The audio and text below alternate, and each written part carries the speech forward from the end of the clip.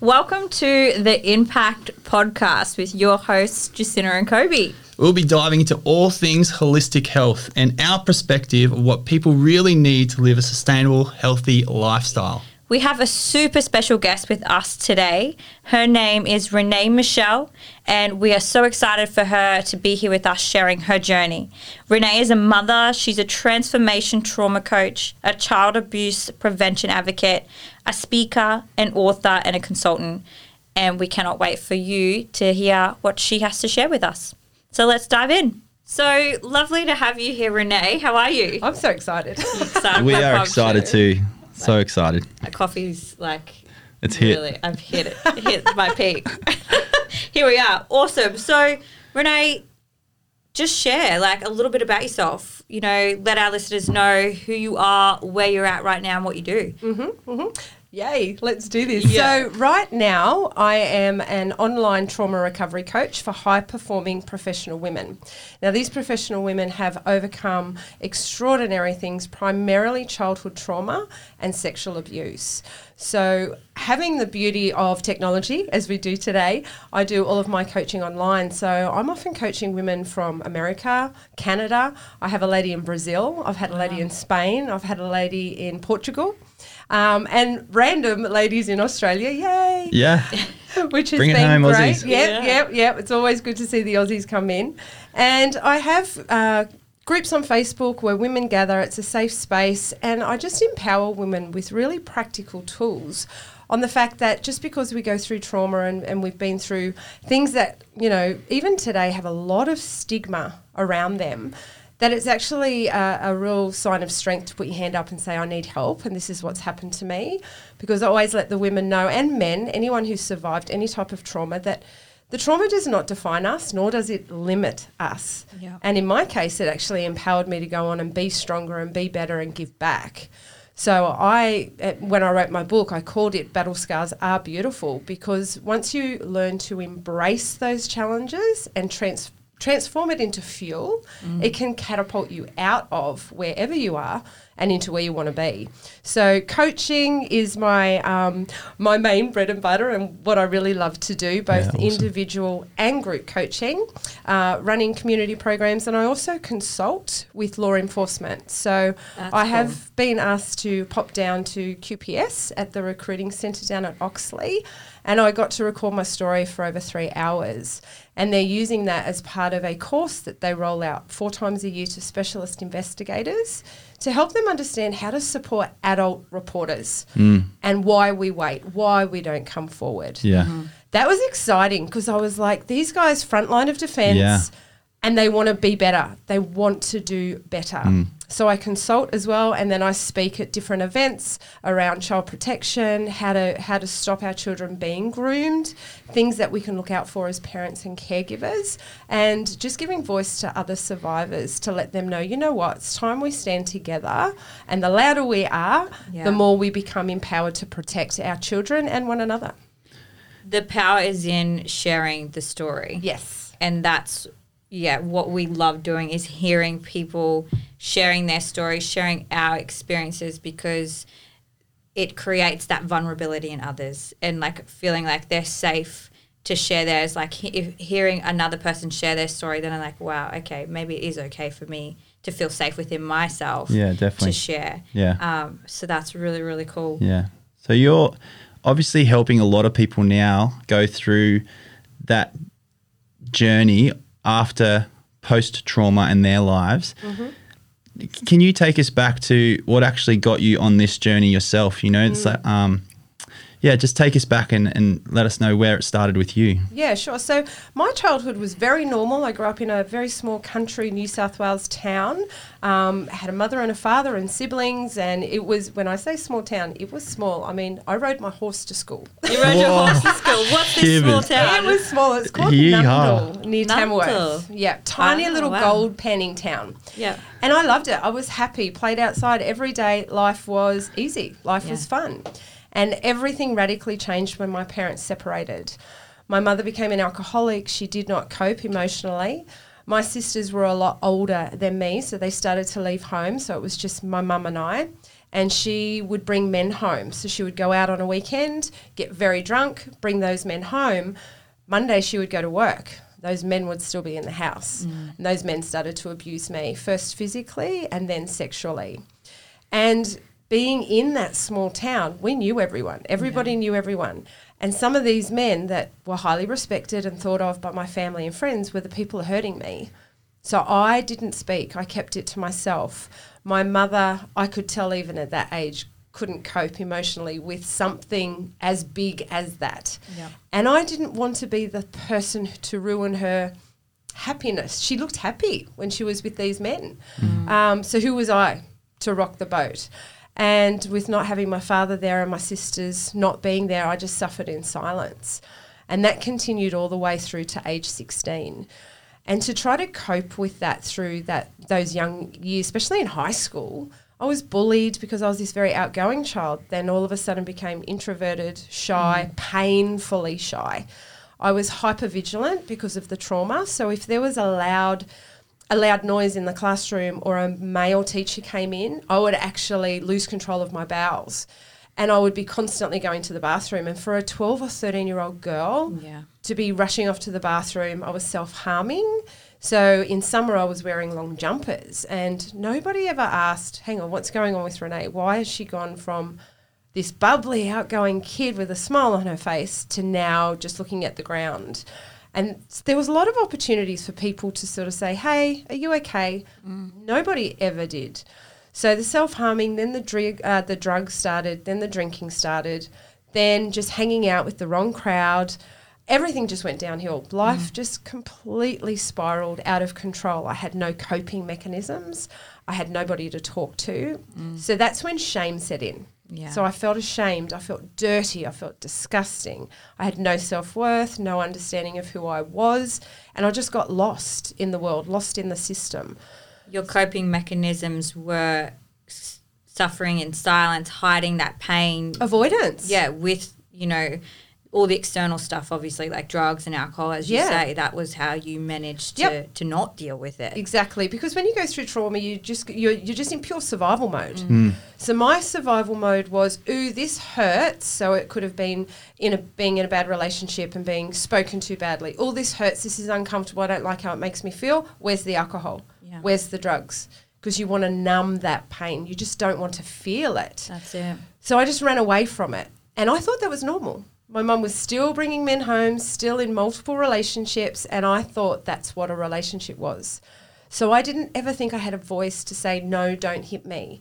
No, don't hurt me. I would just go mute and disassociate, which we know is a very common trauma response as well. And I would just disappear into my own body. What thought process were you going through? Obviously, from the age of 10, this started. Like, did you start sort of making excuses for the people that were doing that for you? And was the blame going on them, or were you taking the blame personally yourself? I took the blame on because I was like, why does this keep happening to me? And as a child, you know that what's happening to you, you can't make sense of it because I didn't understand sex at 10, but I knew it was, the way that I talk about it is, this is for grown-ups. This is what grown-ups do. Therefore, that's when the disassociation started to happen, because I would say, oh, just pretend to be asleep, and they'll realise and they'll go away. So when they didn't and they'd leave the room, I would then go, well, you must have done something. Or why didn't you fight? Why didn't you scream? Why didn't you run? Yeah. Because I froze, which, again, natural trauma response for many people, I blamed myself. Yeah. There was that deflection, like you couldn't put it back onto them. A child cannot process something as illogical as sexual abuse. Yeah. Well, especially when it's not something that they've had any similar experience or can relate it to a particular emotion prior to that. Yeah. It's a whole new experience. Yeah, you've got nothing to compare it to. Yeah. So that went on for multiple years. When did you start to feel like, after around 16, what changed then? Was there a particular catalyst that happened in your life that made you go, okay, like there's clearly something going on that's not allowing me to move forward with my life? Did things just get worse from there, or did something upend you to then make a positive change? Things got a lot worse for another decade. So I attempted suicide 3 times. I actually attempted suicide when I was 10. Wow. That was my first attempt. Again at 17 and again at 19. Hospitalised each time. And it was at 19 when I woke up that third time. I actually had to spend a week. I damaged my liver so badly that really sort of woke me up. And I moved home because I was like, I don't know how to do this thing called life, but if I have to do it, I felt like a failure again because I'd even failed at that. I mean, how insane is that? So I moved home to Mum, even though that was not a great relationship between her and I. She'd completely stopped drinking. She was married by that stage. I knew at least it would be a safe harbour, so to speak. Yeah. So I went home because I was homeless. I had nowhere else to go. I was living with drug addicts and I thought, I just need to get out of this. And this is what happens when you don't deal with the root cause. I would take 10 steps forward, 40 back. So I moved home. What happened? Fell straight into the drug addict crowd down there. Yeah. Because of that lack of self-worth. Like attracts like. Exactly. So I was still so damaged. In my brain, I was like, yes, I'm going to. So I went to college. I was like, yay, I'll get a qualification while taking drugs. Yep. So nothing ever worked. I would try, or what I thought in that state was, this will better my life, but it didn't. I always fell back down. Because you're repeating the same cycle. Exactly. You know? And that's what we talk about. It's like you mentioned the words before, why does this keep happening to me? And you hear it so often. And we touched on this earlier. It continues to happen to you until you do deal with that root cause. But it'll just be presented to you in a different experience, exactly. You know, in a different season of your life. And then that's when you're like, fuck, all right, maybe I really do need, something needs to change. Yeah, that's right. And for me, it wasn't until I was 26 years old and had my daughter, Cassidy. She wasn't planned. I was actually on birth control. I mean, who would bring a child into this crazy life that I had at the time? And that really woke me up. All of a sudden, I became this fierce protector of this human that I've never met. But I was like, well, you haven't chosen to come into this world, and I will not let you go through what I went through. I became so fiercely protective instantly, as soon as she was conceived. And I was in a very unhealthy relationship, so I was really scared the whole time. I was pregnant with her, got no support, had to do that all on my own. And then when she was born, I talk about it all the time. I physically looked down at her in the hospital room and made a vow to her, your life will not be like mine. You will know nothing of this. And she's 19 years old now, and she's had an amazing life, but she saved me. She really gave me fuel that I didn't know was there.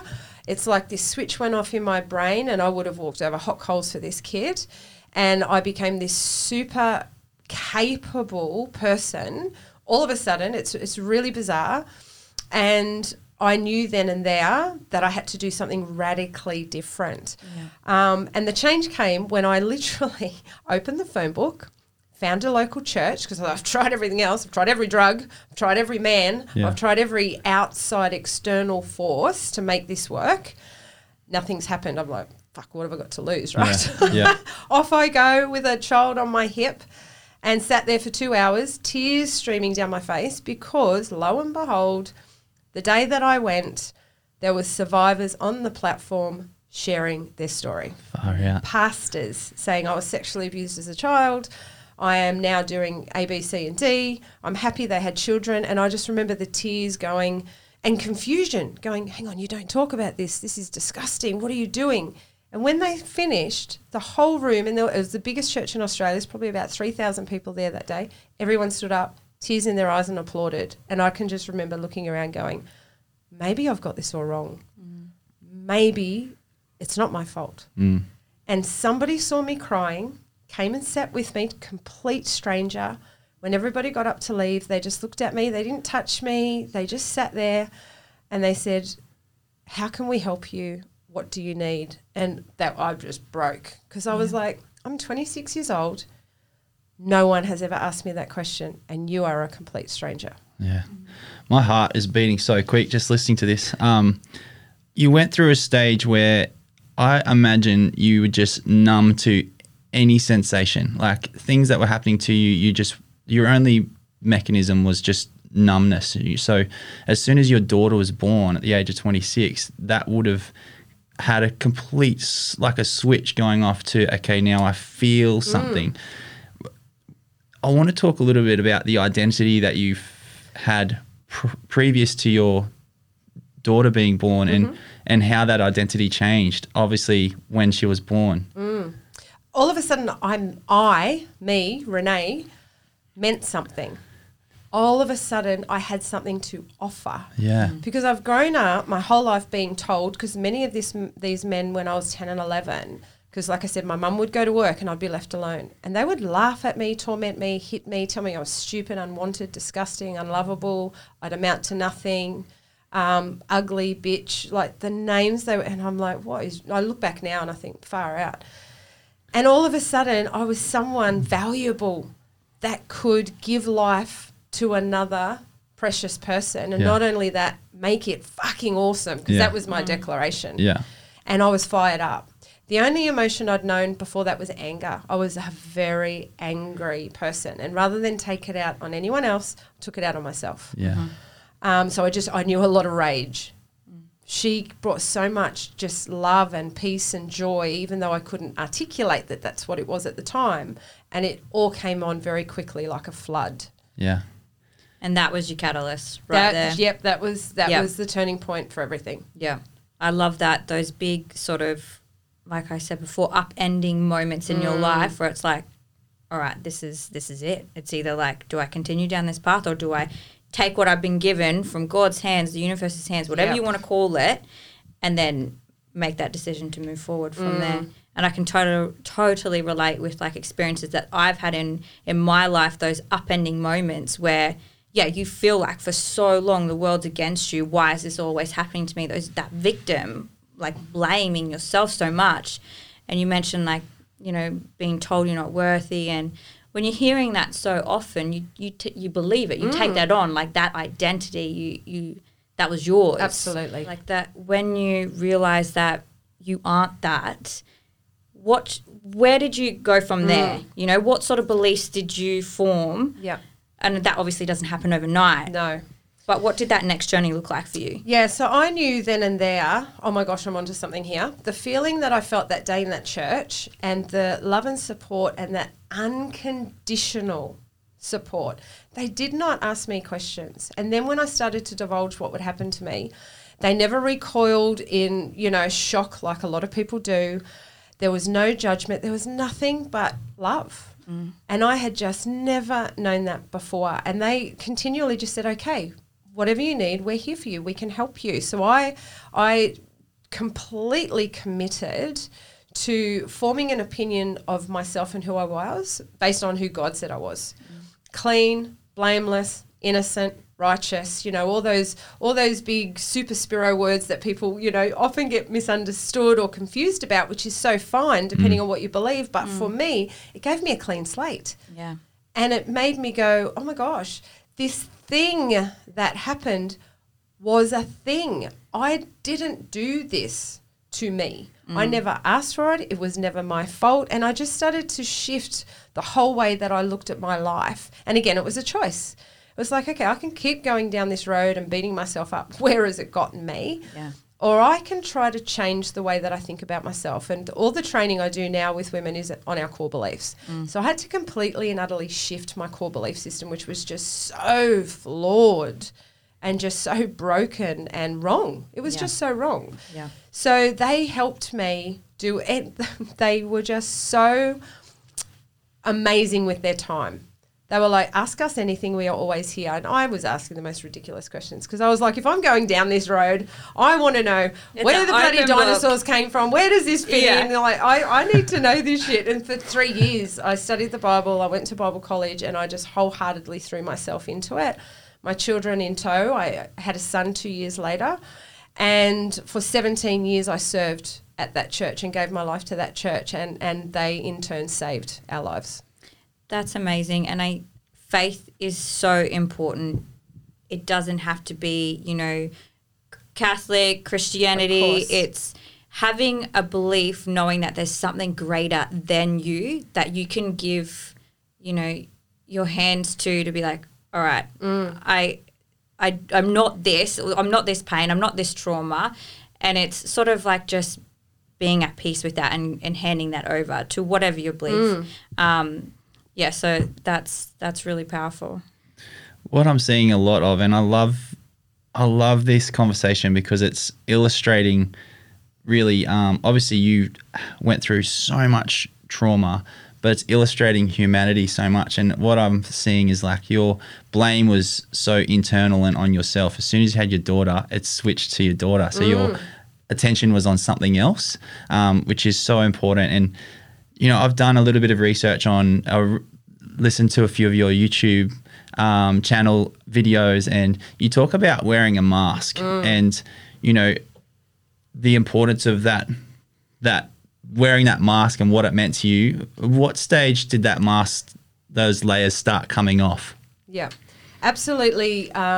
When I started really letting people in, I had such a wall up. So you trust issues. Major trust issues. Yeah. I could not take anybody on face value because I'm a very naturally loving, soft person. Yeah. And it always did me wrong. It always did me badly. You know, not realising at the time it was who I was surrounding myself with, of course. But I had to learn to let these people in. I had to learn to say, oh, you know, maybe they're not going to hurt me. So I started with one person at a time. And that's when I started to see, you know what, I have just been spending all my time with the wrong people because that's all I thought everyone was like that. So when all of a sudden I'm introduced to this arena of people that are just so generous and loving, and at first I was like, man, what drugs are they on? Because I want some. Yeah. It's better than anything I have ever paid for. And It's free. It's free. And so I did. I started trusting one person at a time. And that's when I started saying, oh, my God, I am one thing to the outside world. I pretend to be this, I've got this all together. My life's wonderful. My relationship's great. I'm this happy person. And inside I was dying. And I thought, if I keep doing this shit, if I keep carrying on what I call now the imposter syndrome that we deal with all the time, I'm never going to get well. Yeah. This is just a facade. So I had to be vulnerable, which was terrifying, but I did so in a safe space. Like I said, one person at a time, one thing at a time, one belief at a time, and I started to see the beauty in that and the fact that it worked. And I was like, ooh, there's something in this. And we have to trust. We have to be willing to take that leap of faith, courage, whatever you want to call it. And I took the biggest gamble and it paid off. And because and it was funny, Kobe, what you said before about all of a sudden I had this child to look at. That's when I started going, okay, now is she to blame if somebody hurt her? It enabled me to reframe my trauma. Yeah. And that's when I started going, oh, my gosh. I was just so distorted. Yeah. And so that mask started coming off and I was no longer scared to let people in because all of a sudden people were saying, you're fine the way you are. You're actually fucking amazing. Yeah. And I was like, whoa, what? And that's very hard for me. Even now sometimes it's a little bit like, oh, but I know that's from my past and I have to continually battle that because healing's not linear, right? It's up and down. Big time. But I'm aware of that now. So I capture that, grab that and sort of go, hang on a minute, is this fact or fiction, Rene? Yeah.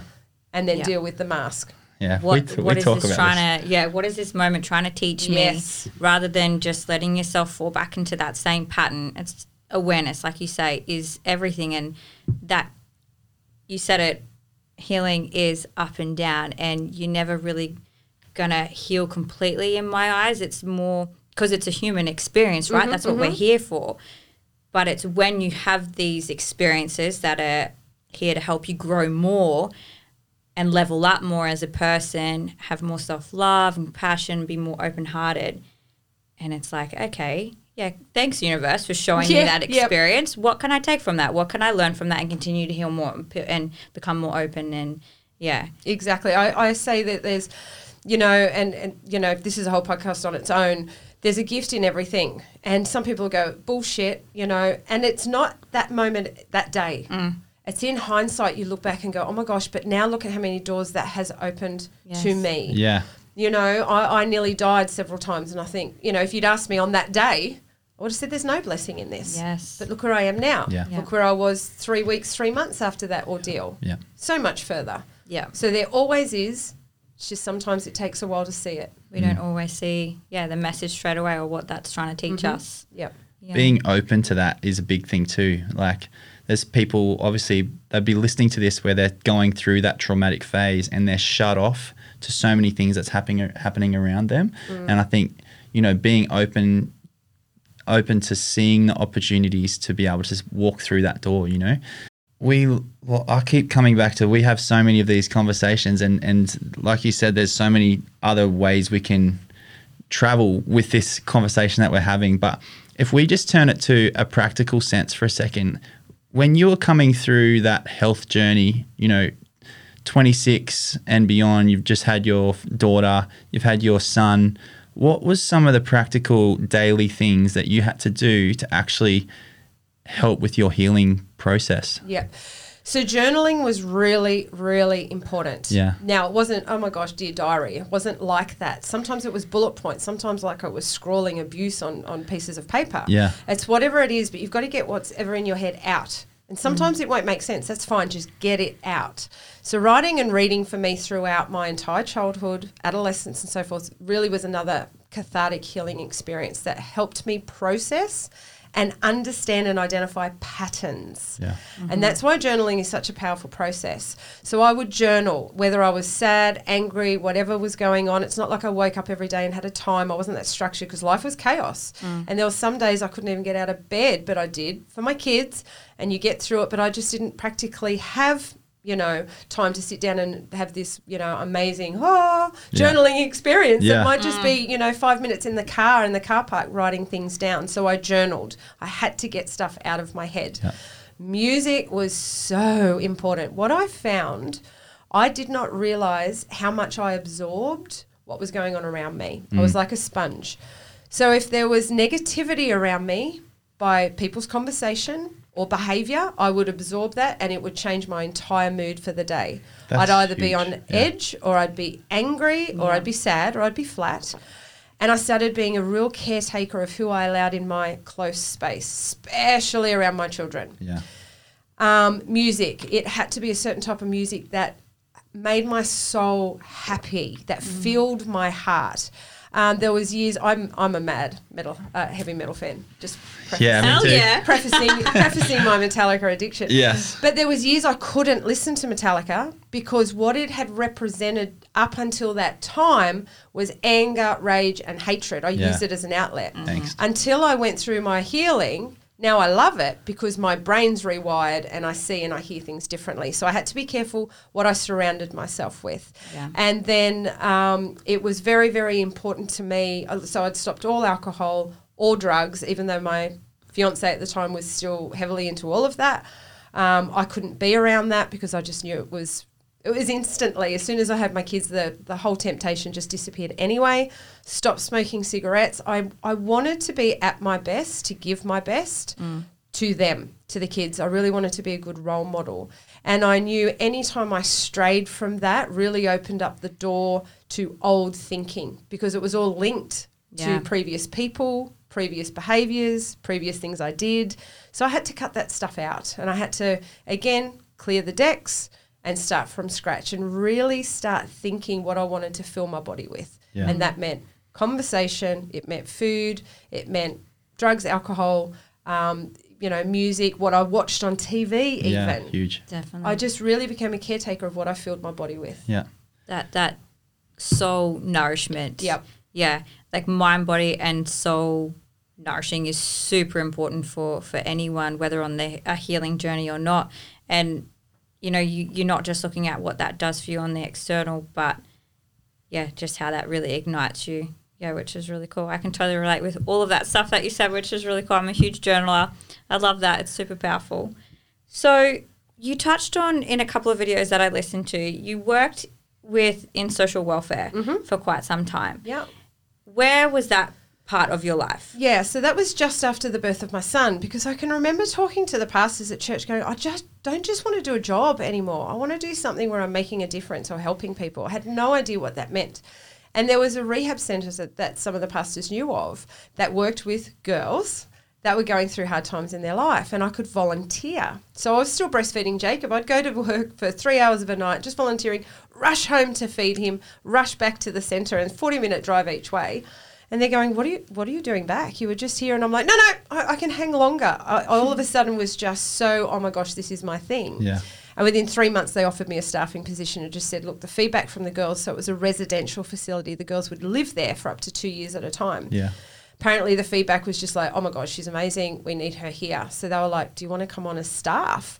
So I wanted that job so badly. I asked my mum to move 10 hours to move in with me just for 6 months while I breastfed Jacob. Yeah, wow. You know, so I could get that and she could give him the bottle while Drew was at work, my ex-husband, and we made it work.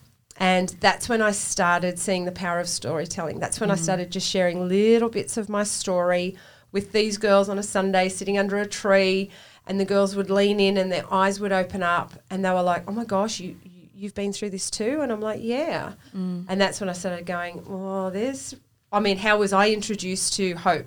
People sharing their story. Yeah. Now I had the opportunity. Now these girls are going, oh my gosh, and I am still in contact with some of those girls. Probably half of the girls that went through that 3 years are still now what I consider part of my family. That's amazing. And people can sometimes get into that mentality, like I think Kobe and I and yourself would see just consulting with people often. It's almost like, well, how can you relate? You haven't traveled my road, so how do you know? How can you understand what I've been through?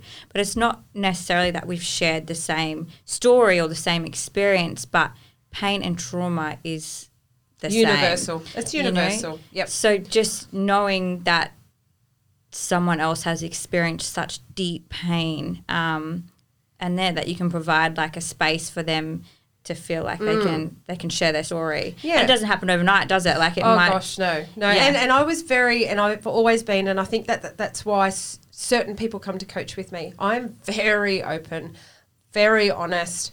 I don't use big buzzwords. I'm very honest about the stuff I don't know, which is a whole heap. But I'm hungry to learn and I'm hungry to improve. So I'm very open to feedback. So I would, I'm working, here I am, Christian rehab, brand new Christian myself, baby Christian. Some of the girls in the program knew their Bible back to front. I didn't. So I'd be talking, I'm like, shit, oh shit. And the girls would just be laughing. And I'm like, oh girls, I'm so sorry. And they're like, don't change. Yeah. So I'd have to, at the end of every shift, real. go to the coordinator and go, so, okay, she goes, what have you done this shift, Rene? And I'm like, and I'd give her a big list of stuff and she'd be like, no, just be real. You've just got to be real. It's about not having the answers. It's just about showing people that you're human too. Exactly. That's all it is, because we put people on pedestals. Yeah. So I just took myself off from the get-go. They saw that and it became, I've been in community services. I worked for 18 years. Serving in homelessness, drug and alcohol addiction, with eating disorders and psychiatric hospitals, and then went and got my degree as well. You've seen a lot. A lot, yeah. So during that, with everything that you've done, what do you feel is the biggest coping mechanisms that people show during this trauma? Avoidance is probably the biggest one, because we wrap it up in other things. Yeah. So workaholism. People think, oh no, I just really like working hard. Yeah, but you're also not going home, because that means all of a sudden you've got to be real. You've got to face those truths. This is a big one for men. So many of the men I speak to, that's where they get their pats on the back. That's where they get their accolades and they feel like they've achieved a lot. When they go home and the wife's with the children, they all of a sudden feel that little bit emasculated. Not that the wife or children are doing that, but it's not their natural. Yeah. They're the provider. They're the fixers. They're the supporters and come alongside. So it's not their natural habitat for many. Yeah. So they sort of withdraw that little bit. So they start spending more time at work because it feeds their ego. We all have an ego. It's where they feel most natural. Yeah. So that can be a real avoidance of a lot of the men that I've worked with that have been abused, have sexual addictions or pornography addictions. So there's a lot of shame there. So even though their addictions may not be active in that moment, it's always in the back of your mind. Yeah. So that home environment brings temptation. There's TVs, there's a way to access it. Work doesn't. So avoidance can be a big one. It's just wrapped up in other type of behaviours. Yeah. Okay, so people go, no, I exercise, I'm doing really well. Yeah, but it's become this obsession, and now all of a sudden you have to hit a certain weight or a goal or a physique or a look because it's the only time you feel good about yourself, because you're avoiding the other shit deep down inside of why you don't feel good when you're not in the gym. So avoidance is the most common thing I come up with, men and women. They just don't know it. Yeah. Yes. They'll be telling me about their day and I just don't know why. I'm really achieved over here but really not here. And I'm like, well, tell me what that looks like. Yeah. And it's completely obsessive. It's Yeah. so far one way. Yeah. And as Yeah. soon as you start sort of just asking those key questions, even you see their face go, oh, shit. Uh-oh. She's onto me. Yeah. It's like, get out of my head. Almost like they're feeling the void, you know, that numbness that they might be feeling. They're feeling it with other things, you know, whether it's that addiction to whatever. Yep. What's the word? Workaholism. Workaholic? Yeah, workaholism. Is that the I word? know it is, but it sounds weird. Yeah. It's your word, so let's roll with it. Yeah. It's procrastination. Yeah. It's people don't understand that procrastination is a form of avoidance based on fear. Mm. But what is it you're fearing? So a lot of the people I work with, it's fear of failure. That's such a big question, eh? That's right. Oh, you yeah. know, this is what I mean. This is like. But some people 500 don't even podcasts. like really understand or know what they're fearful of. They just know that going deeper or to the depths Yeah. doesn't feel good. It's Yeah. fucking scary. So then they just, like you say, they avoid it. Yeah. But they don't know what they're avoiding. And that's what I love about coaching, because it's like, oh, I love drilling. And Yeah. because all of a sudden they'll Peeling back say the something and they've just heard what they've said. And they're like, oh, and I'm like, so what do you think it is? And they're like, oh, I don't want to say it. Yeah. Yeah, it's Yeah. just like Yeah. ding ding. You can strip back 10 years of therapy in one coaching session. Yeah. Yeah. That's amazing. Hey, it's like, I love that you see that, because a lot of times we try and self-help a lot, and sometimes it gets to the stage where it's like, no, I need a professional to help me get I through have this. a coach. Yeah. Yeah. And I think that's so important for people to know, is like, although you feel alone, you don't have to do this alone, and it's getting the right people around you. So for you, it's like you walked into that church and was like, I'm just going to test the waters with one person. If I can trust that one person, then I'm going to the next person. Yeah. And that's a key thing for people to take away from this. And some people did let me down. Don't get me wrong. It wasn't like I trusted one person. They were amazing and everyone was amazing. Some people did let me down. Yeah. But it was the person. You know, we're so quick to judge and blame. And it's like, okay, well, that person wasn't probably the best person.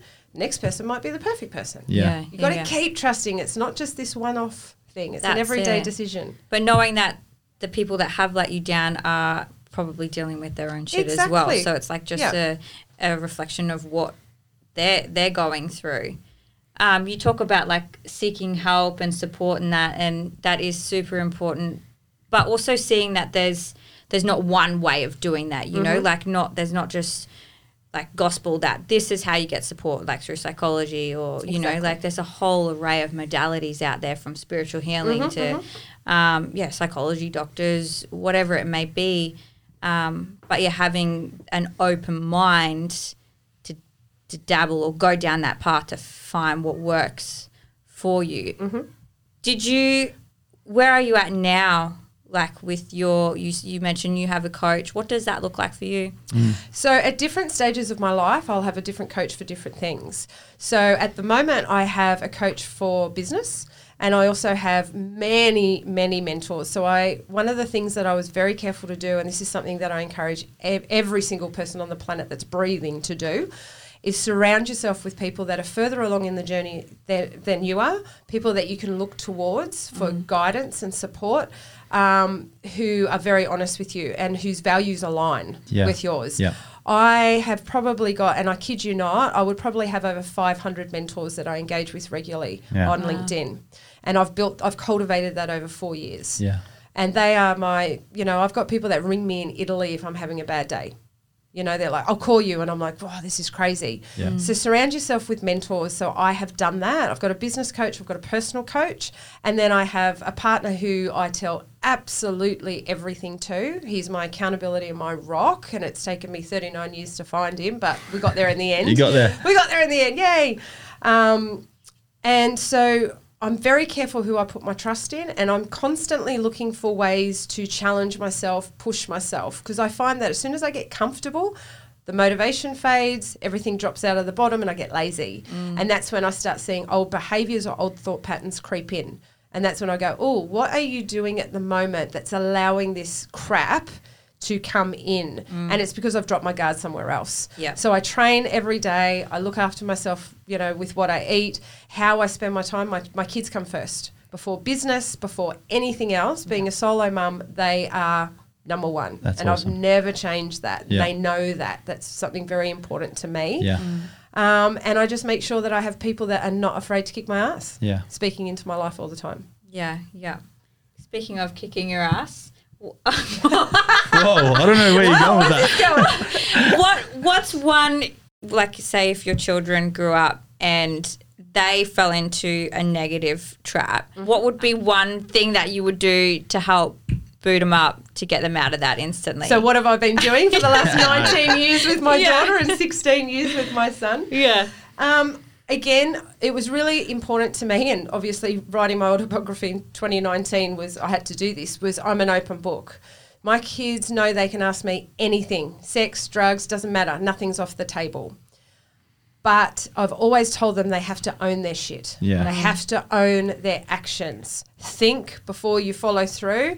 But if you do follow through, because, hey, kids do, right? I Yeah. know I did. And then you think about it later and you think, oh, shit, that probably wasn't the smartest thing to do. Yeah. But fess up and own it and then learn from that. Don't do that. I'm not into, the book's called Battle Scars Are Beautiful, From Victim to Victory. I Yeah. hate the word victim.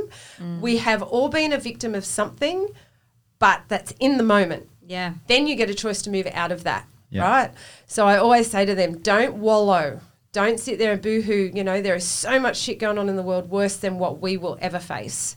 This is not a time to wallow. Look at it, appreciate it, feel it, acknowledge it. Don't ignore it, because that's the other problem that we run into, is when we run away from stuff, avoidance again. And then just own your shit and then see where we can go from here. And they've grown up to be the most amazing, conscientious, hardworking kids. It's always a work in progress. I know what I'm like with myself. Sometimes Yeah. I wallow as well. But it's like, well, hang on. Is this serving me right now? And this is what I'll always say to them. Is what you're doing or thinking right now, how is that serving you? Because there's always a payoff for our behaviour. Yeah. Yeah. So is it, it's allowing me to feel, justified that, I'm angry at this person right now. Yeah, but how's that serving you? You feel like shit, that person's carried on with their life. Yeah. And it's like, oh. That's such a good question to really take away from. Like, I'm sure you even found that yourself asking that question in relation to your relationship with your mum. Is that right? Like, Yeah. how is that looking? Obviously, that process was there a stage where that process flicked over? Yeah, totally. So I cut my mum out of my life for 5 years. I just couldn't do it. And she constantly tried to get away back in, but I just wasn't ready. And then it got to the stage where I've done therapy my whole life, and I probably found 3 that were helpful. And this one particular lady at this point where I was really struggling with, do I want her in my life? Don't I want her in my life? What am I going to do? And she's just like, you got 2 choices. Cut her out, deal with the consequences, or bring her back in and spend the next X amount of years, however long it takes, working through forgiveness. Choice is yours. And I was like, oh, shit. Yeah. 2 choices. Which one? And that's when I went, I want a relationship with her. Yeah. And she's probably still one of my biggest triggers today. And she knows that. So I have to work on that all the time. But that's where grace came in. And I thought, you know what? She was going through so much stuff back then as well. She didn't know what was happening. I kept it very well hidden. So she was doing the best she could at that time. And, that was my choice to frame it that way. And it was my choice to work out how to forgive her. And it's a choice I make every single day. It's not a feeling. Forgiveness is not a feeling. It's an action. It's a commitment. So true. Yeah. I love that. Forgiveness is everything. I wake up every day and forgive, circumstances in my past, because we can't, it doesn't feel good, right? Like, what's the point in holding being in a place of resentment or holding on to something? It just allows you to move forward, and you in this instance have allowed your mum back into your life. I have boundaries. Yeah. Boundaries are really important. And Definitely. And when you're talking about unforgiveness, you're stuck in the past. You're literally anchoring yourself to the past. Yeah. And it's like, what is done is done. You cannot Exactly. friggin' change it, but you Yeah. can change. Now, it's still, I don't preach or teach on forgiveness unless someone actually says to me, can you work through this with me? It's something I want to do because it is so uniquely intimate to each individual. And I would never, ever say to someone, you must forgive to move on. No, I'm not going to say that. But I will talk to them about how it has blessed me to do that in my own life. Yeah, definitely. Boundaries are super important. Oh, yeah, critical. So, Rene, I would love to have you on for a second episode because these conversations, I can just think they're just going to help so many people. And I know even standing here now, it's helping me think about how I go into every situation. Because I am one of those people that back out when I feel the pressure, like I back out a little bit, and I think I can maybe change the way I do that a little bit. But we've got your amazing book in front of us here. Battle Scars Are Beautiful. You've brought this in, and I think one of our listeners out here would really like to get their hands on this. Can you tell us a little bit about the book? Yeah. So in 2019, my publisher, Ocean Reeve, heard of my story through mutual friends, and he rang me up and he just said, look, there's so many abuse stories out there. Why is yours going to be different? How are you going to market it? Why should I take you on? And I said, well, nobody's got my story. And I don't want it to be this boo-hoo story. I want to give context, sure, but I want a 13-year-old girl who's going through this to understand it and receive it and to help her, or an 87-year-old woman who's never disclosed. And he's like, okay, well, that's different right from the get-go. And I wanted to use it as a platform to give back. I didn't want to be J.K. Rowling that made $1 million. I wanted it for people to see they weren't alone. It's like, hang on, shit can be really terrible, but gosh, life can be so amazing. And it took me 30 days, believe it or not, to write it. 30 I days? said, give me a year. He goes, yep, okay, because I was working full time, raising 2 kids. And it was this brain dump in 30 days. We had the manuscript in. Now the editing, of course, putting it all together and making it as good as it is now, took some time, but it was an amazing process. And we had that launch in 2019, and it's just received a 5-star Reader's Favourite award from an international book contest. So that's huge. That Congratulations. That's so good. So it's very exciting. Yeah. You should be really proud. Yeah. So if you're a listener out there and you want to get your hands on this book, you can contact us at Impact Strength and Fitness. But Rene, how can our listeners get direct contact with you? What's the best way for them to touch base? My website, renemichele.com, and it's 1 E in Rene, 1 L in Michelle, just to be difficult. You can thank my father for that one. We'll tag you in the podcast. Great. And social medias, I'm on Instagram under the Rene Michele and Facebook under my name. Yeah. Brilliant. Awesome. Well, thanks so much for being part of the Impact podcast. Thank We're you. so blessed to have you here, and I know the listeners are going to get so much out of this, and look forward to the next one. Yeah, can't wait. Thank you. See ya. Bye. So that's it. Thanks for listening. And if you have loved tuning in to us here at the Impact Podcast, just subscribe, rate, and review. Yeah, and if you think that this podcast could impact someone you know, then make sure you share it. Catch ya. Bye. Rob Stone, 2 damn phones, Babylons can't crack the code. Used to sip out styrofoam, but figured I